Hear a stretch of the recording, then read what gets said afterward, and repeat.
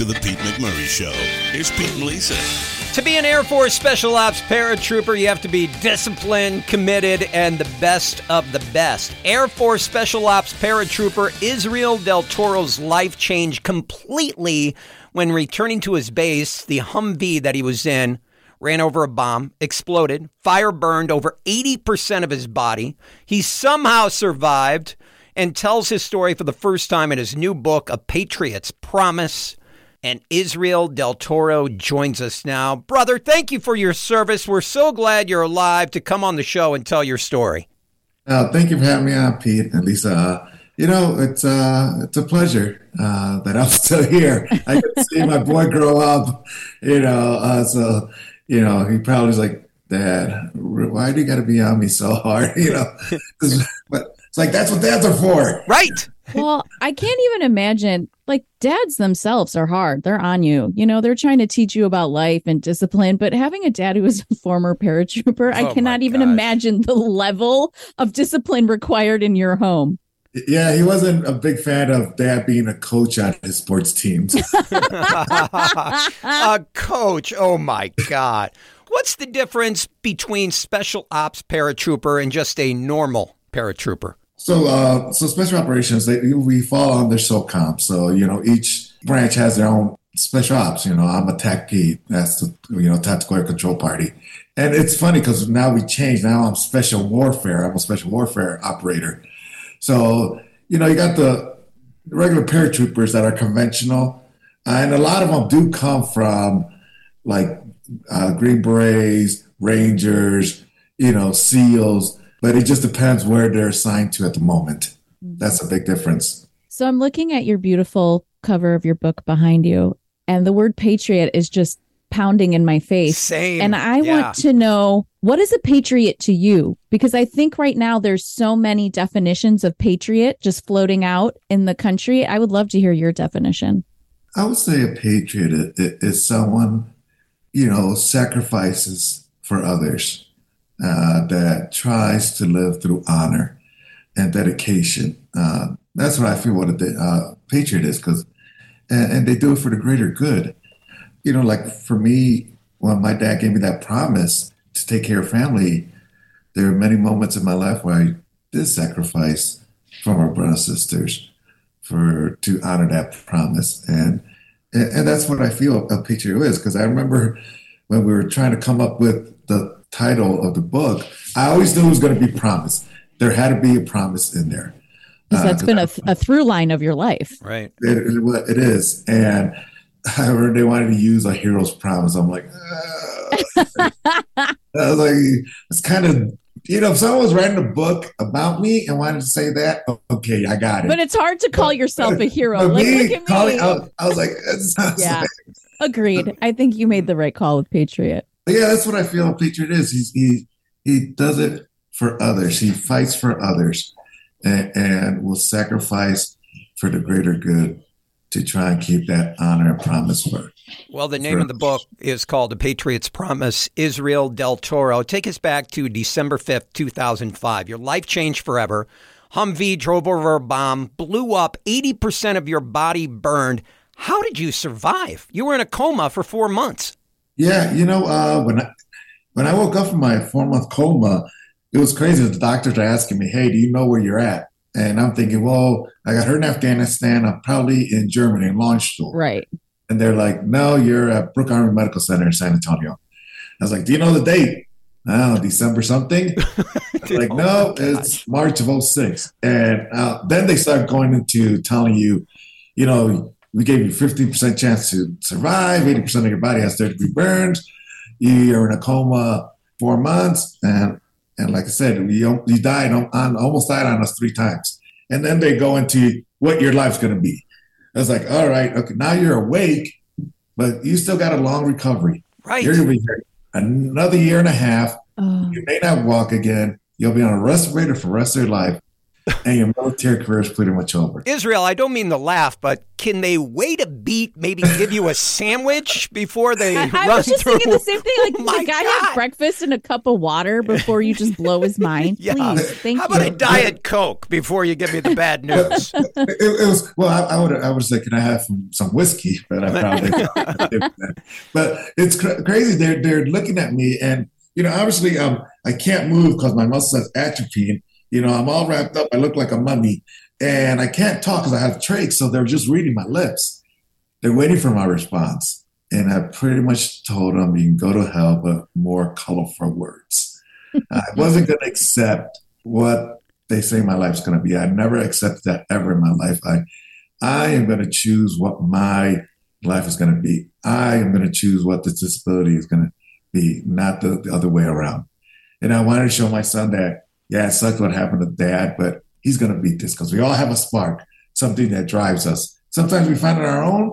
Sometimes we need help to find it. And that's what I did. Every day after that, I kept pushing. And 2 months after they gave me that diagnosis, I left that hospital walking and breathing on my own.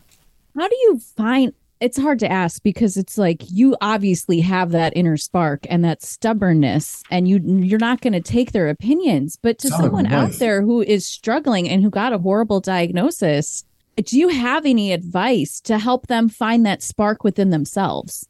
It's everyone's different. For me, it was my son. And it's crazy that, here's a burn guy talking about, hey, we all have a spark, I didn't even think of that. Oh, man. But we all have one. And sometimes we, just something as little as, like if you're going through a very hard time, like in the military, you're training and some instructor saying, you suck, you're not going to get through this. That can drive you. That can, spark it.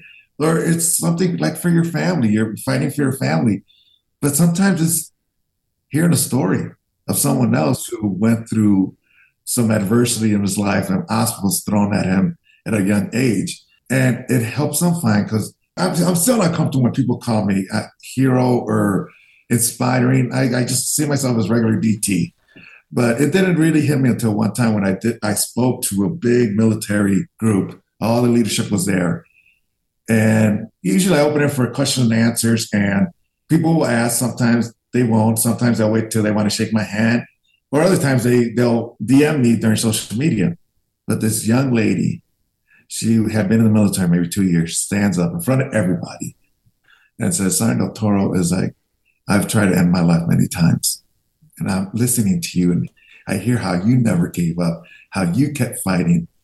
I just want to thank you. You helped me find my spark. You helped me find that I can still enjoy living. And that was the first time it really hit me. Right. You're describing it, and I almost get chills hearing how moved she was. Did you have a visceral reaction in that moment when she's saying these words to you in front of all of these people? I was speechless. Because the guts for this young airman to stand up in front of all her leadership and hundreds of her fellow service members, and to say that, I was like, that. Like I said, that's when I was like in all that. Oh my God, people really listen to me. It finally hit you that people are listening to your message. It did. That was the first time it really hit me. Do you think that mental illness is still very taboo in the military? I think it's certain career fields, I want to say. But I know, at least in my experience, a lot of times it's in special operations, where, we're the alphas. We are nervous still. We're, the Rambos, right. You're the big dog. You're the guy. The big dogs. You're the guy that we go to, that parachute into a country. And we're the ones that sometimes we're the hardest to, admit. And sometimes we just don't see it. I always tell people, ask the families, because they're the ones that see it, than the individual. Right. I feel like I'm asking so many questions. I'm sorry, Pete. I have one more, then I'll let you talk. No, man. Because this is there is no Pete. There is only Lisa. I love that you're on this show because you're inspiring. Just fire off the questions. You're inspiring me and so many people that are listening right now. So we know historically that a lot of marriages or relationships do not survive either a large physical trauma, such as the one you've had, or just deployment and having a serviceman come back from, being overseas and the life that you're leading out there. What do you think the secret is to your relationship withstanding not one, but two of these major life-changing events?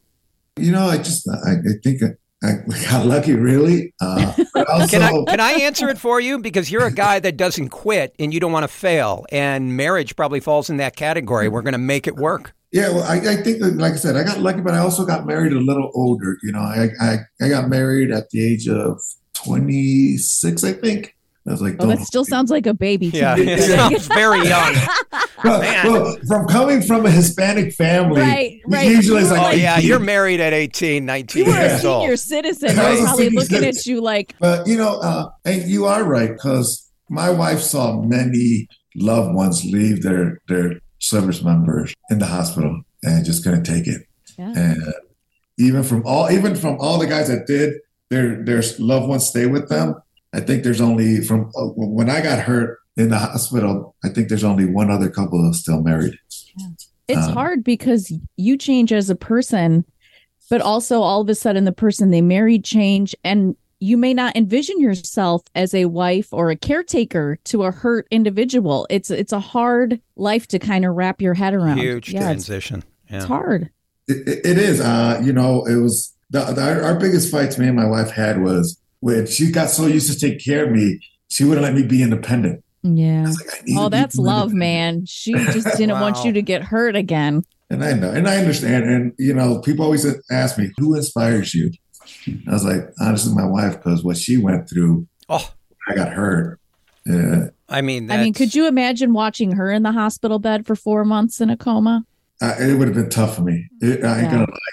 A lot of guys would have bailed at that moment. A lot of women would have bailed at that moment. I like to mess with my wife. She's like, what would you have done if I was there? It's like, I would have brought your mom to help.